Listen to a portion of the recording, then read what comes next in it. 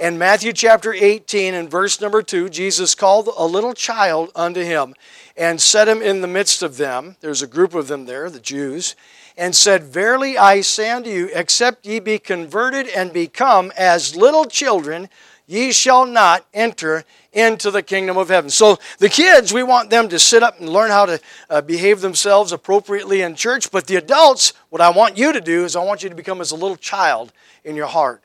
We might look at a day like today and say, well, this is for the kids. Well, it's not just for the kids. The Word of God is a powerful message for anybody and everybody. So we'll ask the kids to behave and act like, now don't act like some of the adults that you'll see after about 10 minutes here. They'll be going like this.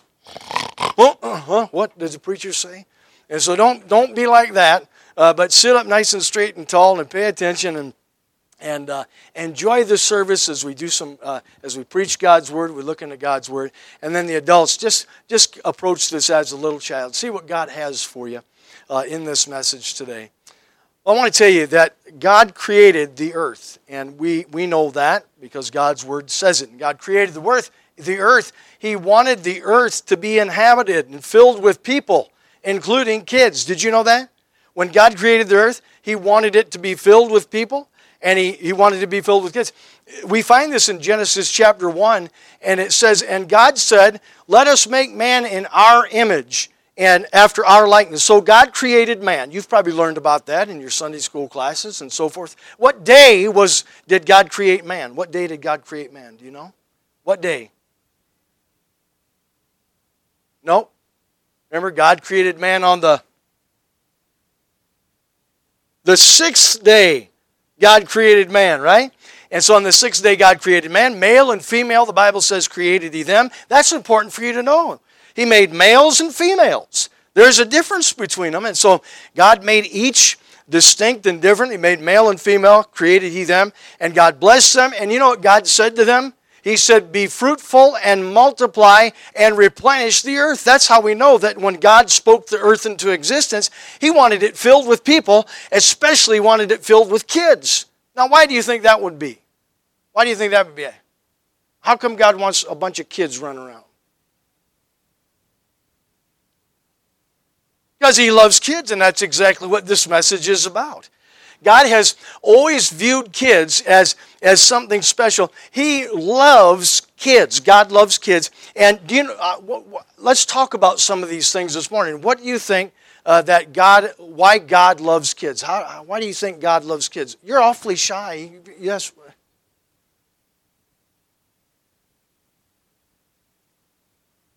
Well, He made them. Donald, why do you think God loves kids? Because you're Donald and God loves you, right? Well, this is why I have some reasons here that I've prepared already. But first of all, God loves the joy that kids bring. God loves the joy that kids bring. There's a man in the Word of God, and his name was Abraham. And Abraham's wife's name was Sarah, and they were sad because they were old. Now, when I say old, I don't mean old like pastor. I mean old, like twice as old as pastor. Abraham was 100 years old. And so he was old. And Sarah, his wife, was 90. I don't think we have any 90 or 100-year-old people here today. But they were old. And they were sad because they didn't have any children yet. But then God told them He was going to give them a baby. And guess what? Abraham laughed with joy because he was so happy. We find that story in Genesis chapter 17. God said to Abraham, Abraham, I will give thee a son. Abraham fell on his face and laughed, and he said in his heart, Shall a child be born unto him that is 100 years old, and Sarah that is 90 years old? And God said, Sarah, thy wife shall bear thee a son indeed. And so they were happy, they laughed, and that's one of the reasons that God loves kids, because of the joy that kids bring into the world. Secondly, God loves kids because they can hear Him. Did you know that you could hear God? That's what the Bible teaches us about a boy by the name of Samuel. And Samuel worked in the temple. And there was a priest there. The priest's name was Eli. And Samuel was a little boy. And one night Samuel went to bed and he heard somebody call his name, Samuel.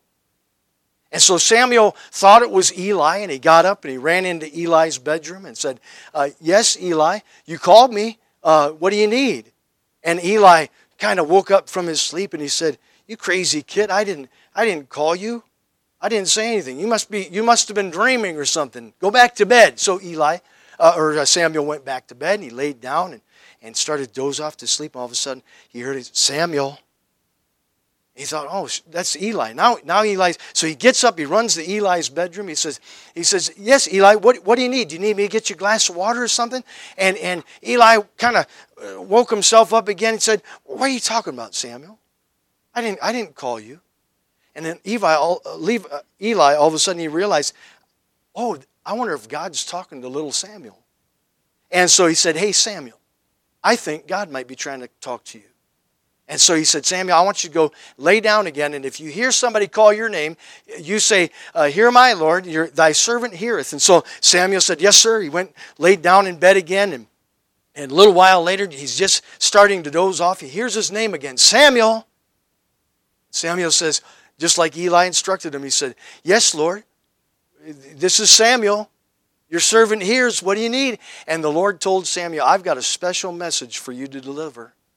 And God loves kids. Why? Because kids can hear God's voice. God loves that about kids. God loves kids because they can be brave. Did you know that? How many of you girls have ever heard of a little girl in the Bible by the name of Miriam? You ever hear of Miriam? Miriam was Moses' sister. Now, in that day and age, the Jewish people lived in a country called Egypt, and there was a mean ruler that they called Pharaoh. And Pharaoh decided that he was going to put out a decree that all baby boys that were born to the Jewish people were going to be put to death. And so if there's a baby boy that was born, they would destroy that baby boy. Isn't that sad? What a sad thing. Well, Moses' mother had Moses. She had a baby, and the Jewish midwives they made sure that nobody knew about it, and so Moses' mother tried to hide little baby Moses, and she kept him. But pretty soon Moses started getting bigger, and he started making a little bit more noise and things like that. And Moses' mother couldn't hide baby Moses any longer, and so she put together what the Bible calls an ark. It was a little boat, just a tiny little boat, and she made it out of reeds and things like that you would find next to the river, and she smeared some slime in it and let it dry so that it would be waterproof. And then she took that little boat that she had made and she put baby Moses down into that boat, and she went out to the river when nobody was watching. There was a cover on it, and she went out to the river and she put little baby Moses in that little tiny boat by the cattails in the river. And Miriam, Moses' older sister, she kind of hung around because she thought, boy, there's crocodiles in that river, and what if that little boat gets out into the current and floats down the river? So Miriam stayed around and she watched to see what would happen to her little baby brother Moses. Well, it wasn't too much longer that Pharaoh's daughter came down to the water to take a bath. But before she could take a bath, she saw that little boat in the reeds there and the cattails, and she sent her servant to go get it for her, and she opened it up, and guess what? She saw little baby Moses inside there, and he was crying and fussing, and he wasn't a happy baby. He was not happy at all. He had a dirty diaper, and he was hungry. He wanted something to eat. And so Miriam saw all this happen. She runs over to Pharaoh's daughter and says, hey, would you like me to go get one of the Hebrew women to nurse the child? Because Pharaoh's daughter knew this is one of the Hebrew women's children. And so Miriam, guess what she did? She went and said, hey, Mom, guess what? Pharaoh's daughter found baby Moses, and she wants me to get you to come take care of baby Moses. And so Miriam was so smart. She was so clever. She was so brave. And she went and got her mother, and her mother came back and got baby Moses and raised baby Moses until he was old enough to become, to not have to need mom anymore and could eat solid food and things like that, and was given over to Pharaoh to live in Pharaoh's household. But Miriam, man, she was brave during a very bad time that was going on. And so God loves that about kids. We find that story, parents, in Exodus chapters 1 and 2, if you want to read that later to your children. God loves also this, that kids can give. How many of you ever heard the story about the 5 loaves and the 2 small fish? There was thousands of people one time that were following Jesus, and one of them was a little boy, and he didn't have much, but he gave what he had to the Lord Jesus, two small fish and 5 loaves, and Jesus used it to perform a miracle. He fed 5,000 men, the Bible records, just the men. He had over 5,000 people with just a little bit of food that little boy shared. And God loves kids because kids share. Do you share? Do you share your stuff with your brothers and sisters and your friends? Well, I thought you did. Yeah, that's good. You know, God loves that about kids. God loves it about kids. Kids share. They can be brave. They bring joy to the earth. They can hear God speak. You know that God loves kids to be close to Him? One time Jesus had to tell the disciples to stop turning the kids away, because Jesus wanted everybody to know that the kids were always welcome to come and to be close to Him. In Matthew chapter 19, not far from where our text is, the Word of God says, "Then there were brought unto Him little children, that He should put His hands on them and pray. And the disciples rebuked them. But Jesus said, Suffer little children, and forbid them not to come unto me, for of such is the kingdom of heaven." Folks, I'm telling you, kids, I'm telling you, God loves kids. Matter of fact, one of the ways that God describes His presence after everything's said and done and the end of time comes and we enter into eternity, God describes eternity in His presence this way, that the streets of the city shall be full of boys and girls playing in the streets thereof. God loves kids. You know what else? God loves you. God loves you. Everly, God loves you. Olivia, God loves you. Aria, God loves you. Jude, God loves you. Donald, God loves you. Cole, God loves you. Ella, God loves you. Lydia, God loves you. And all of you, God loves you. God loves kids. You're God's creation. I want you to listen to me very closely. I want you to hear what I have to say. Are you looking at me? Eyeballs. Eyeballs up here. You are fearfully and wonderfully made. That's what the psalmist said in Psalm 139, verse 14. He said, I'll praise Thee, for I am fearfully and wonderfully made, just like you are. You're just fearfully and wonderfully made. God made you unique and individual. He gave you your own personality and made you in your own extra special way. There is not another kid like you. You guys are special, each and every one of you. Fearfully and wonderfully made. God knows everything about you. Did you know that? Listen, God knows everything about you. The Bible says in Jeremiah, before I formed thee in the belly, I knew thee. Even when you're in your mama's belly, God knew you. Even before that, God knew you. God knows all the good things that you do. And there's a lot of good things I'm sure that you do. You told me just a little while ago you share. That's a good thing. Do you ever help mom around the house doing things around the house? Yeah, that's a good thing, right? Are you ever kind to anybody? Have you ever said something nice to somebody and make them feel good? That's good. Yeah, those are good things. But you know what else? God doesn't know just all the good things you do, but He also knows that sometimes you do wrong. How many of you ever done wrong? Yeah. God knows all the wrong things that we do. The Word of God calls the wrong things we do sin. Everybody has sinned. You have sinned. For all have sinned and come short of the glory of God. God sees everything that we do. He hears everything we say. And He even knows all of our thoughts. He knows about all the things that keep us from Him and that will separate us from Him for eternity. The Bible says in Jeremiah 23, can any hide himself in secret places that I shall not see him, saith the Lord? Do not I fill heaven and earth, saith the Lord? So God knows all about this. He knows that we're sinners. But He loves us so much, He loves you so much, that He made a way for all of that to be fixed. And this is important. Now, there are consequences for doing wrong things. You know that? Right? Sometimes we get corrected, don't we? Then those corrections come in different various forms. Sometimes it's a stern look. Sometimes it's a snap of the fingers, right? Sometimes it's you're not allowed to play with that toy for, however long mom and dad say, right? And so there's consequences for doing wrong things. You'll face that all your life.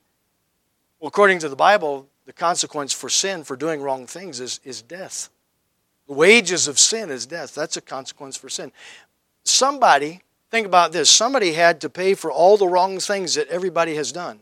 All of them. Otherwise, everybody would have to pay for their own sin. Because that's what the Word of God says. All have sinned and come short of the glory of God, that the wages of sin is death. But God, I told you a moment ago, God made a way to fix all that, to make that better. And the way that He did that was by becoming a man without ever stopping to be God. One of the names that we find for Jesus in the Bible is the Word. Now we find that in John chapter 1 where the Bible says, in the beginning was the Word. That's talking about Jesus.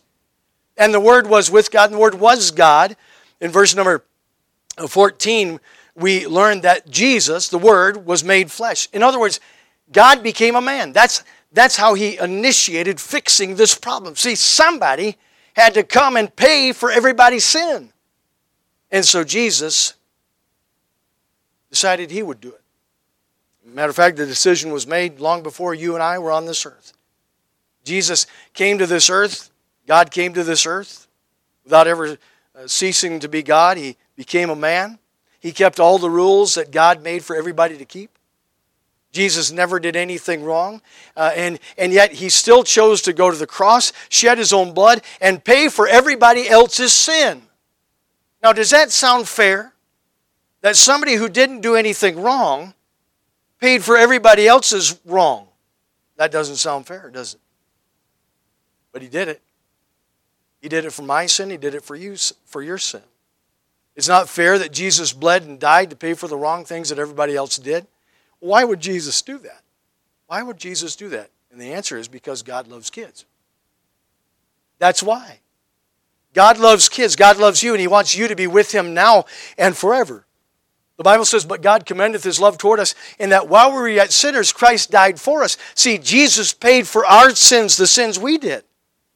Now that true story doesn't stop there. 3 days later, Jesus came back to life. The Bible says Christ died for our sins according to the Scriptures, and that He was buried, and that He rose again the third day according to the Scriptures. Now I want you to pay attention. Jesus coming back from the dead is proof that He's God, and that He alone has the power to keep us from being separated from God. See? There's nothing more that needs to be done for us to be with God. Jesus took care of it all. And it is God's gift to you. Are you still with me? Everybody, okay, I want you all to stop and stand up. Okay, kids, stand up. All the kids, stand up. Here we are. We're right here now. Go ahead, stand up. What's going on?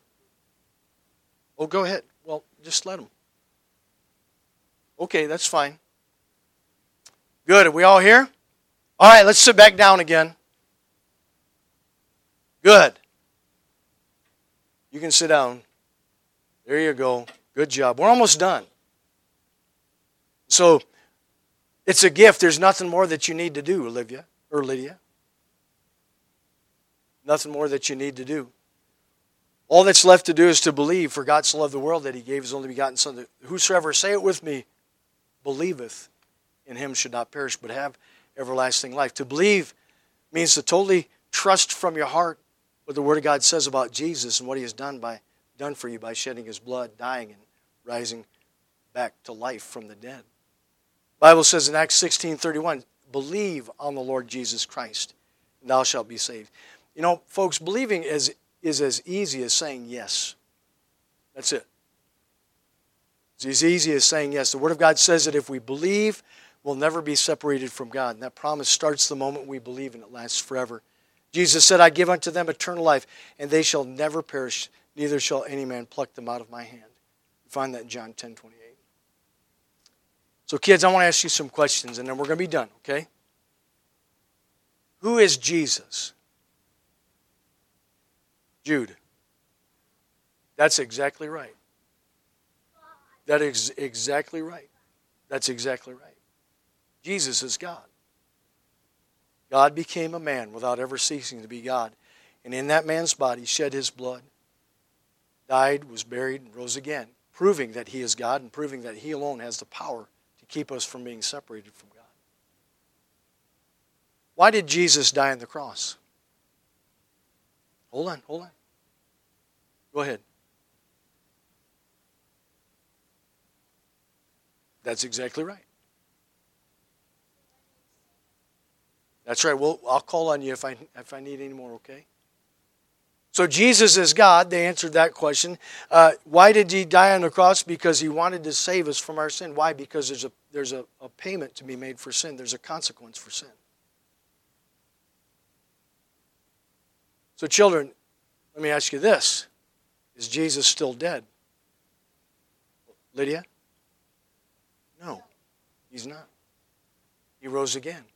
When Jesus rose again, it was a proof that he was God, and it also shows us that he alone has the power to keep us from being separated from God for eternity. So Jesus is God. That was the right answer. Why did he die on the cross? To pay for our sin. Is he still dead? No, he's not. You can put your hands down. I'll ask some more questions maybe later, okay? You answered all those questions correctly. Now, here's another question. This is for everybody, and I don't want you to answer this out loud. I want you to answer this to yourself. Don't answer this out loud. Will you believe from your heart what the Word of God says about Jesus and what he did for you? And if you will, then maybe during this invitation time, you would tell him that you believe. And so what we're going to do is we're going to have an invitation, and this is what I'd like to do with the little ones. That first Sunday school room, Andrew and Hannah, if you would take them to that first Sunday school room out in the foyer, parents, you can pick up your kids from there when we're done here. But I'd like for you to, Andrew, if you just run back through this very quickly with them and just ask those simple questions. Do you believe from your heart what the Word of God says about Jesus and what he did for you? And if you believe, would you like to tell God right now that you believe? And so, work with that. There needs to be an understanding there. Folks, we're not just trying to do some blanket thing where kids are doing something they don't understand. So I think Andrew understands where I'm coming from. So, all right, children, Mrs. Knopf, if you'll make your way to the piano, we'll let Hannah and Andy take the kids. Go around the front here, right through the front. They'll take them to a room. Parents, you can get the kids from there right after the invitation is done. Good job, kids.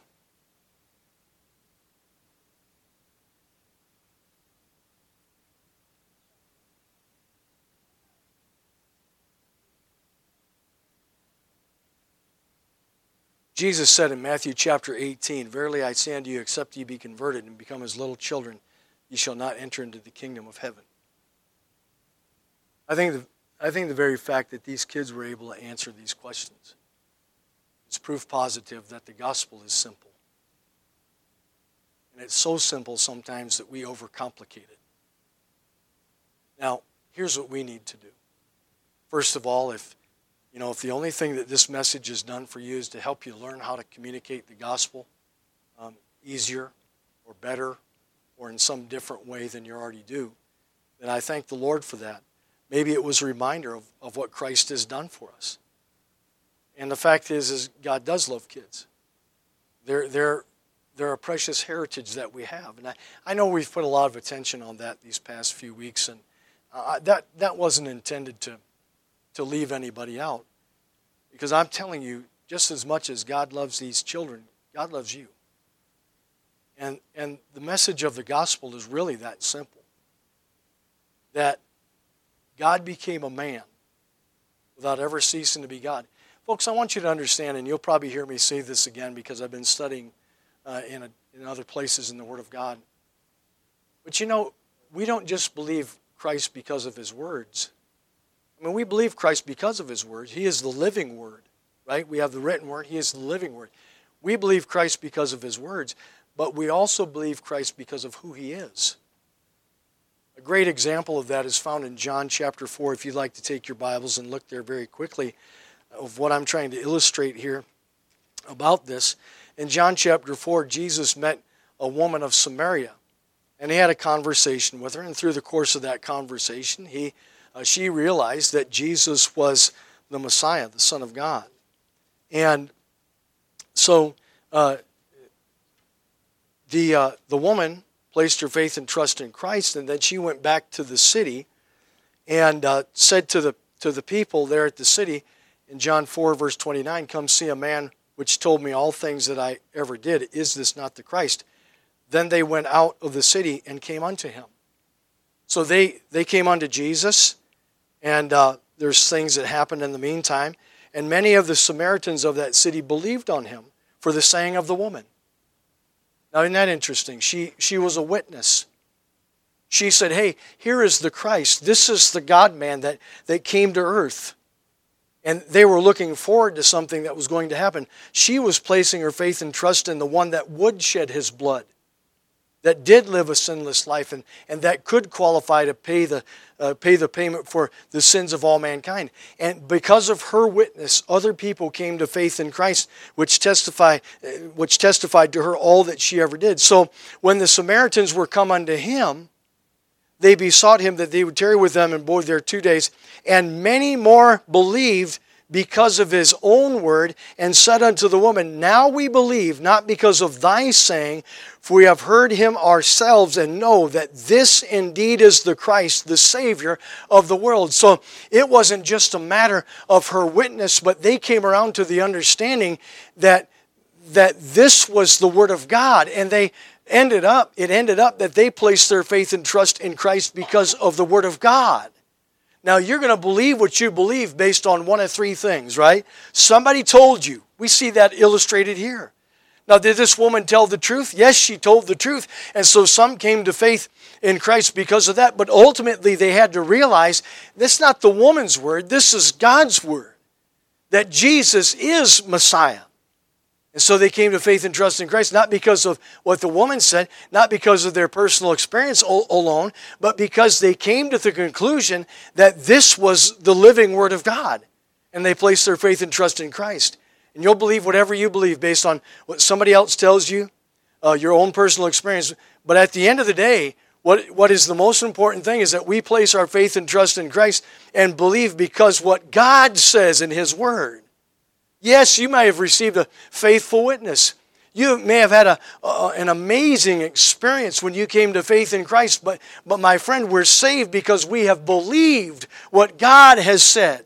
That God became a man and came to this earth without ever ceasing to be God. And went to the cross, shed His blood, died, was buried, and rose again the third day, proving that He was God and proving that He alone had the power to keep us from ever being separated from God again. He bodily resurrected from the dead. You say, well, why do you believe that? Because somebody else told you? I grew up in a great Christian home, so I can say, yes, somebody else told me about that. Well, how come you believe that? Because of your personal experience? On September 16th, 1979, I can distinctly remember the moment in which I said yes to God. And it was an amazing experience. It was an amazing feeling that came over me. But I'm telling you, it's not what I was told by other people, and it wasn't even that experience that saved me. The fact was, I came to a heart belief that what God said about Jesus in His Word was true. And that's what saved me, and that's what saves anybody that comes to faith in Christ, including these little children. And we might look at these little kids and say, how can a child possibly come to faith in Christ? But they can. Because they're so trusting and so believing, and they haven't had years and years and years to become calloused towards God and towards the things of God. And may God help us to become His little children in our faith toward Him and take Him at His word. And decide right now, today, as this invitation is given, if I've not yet come to faith in Christ because of what God's Word says about the person of Christ and the passion of Christ and the payment of my sin, then we would take care of that today. That today we'd say, yes, I don't understand it all, but yes to God. Then if we've already done that, there's been a time in our lives when we've chosen Christ, that today there would be a recommittal or a first-time committal or whatever, that we would say, if God's Word says it, then it's true. And I say yes to God in whatever manner or matter it is that I find in my life that I need to say yes. Or would you say yes to God this morning? The piano plays. That's the invitation. Say yes. Say yes to God. Believe. Believe. If you've not yet trusted in Christ as your Savior, believe on the Lord Jesus Christ.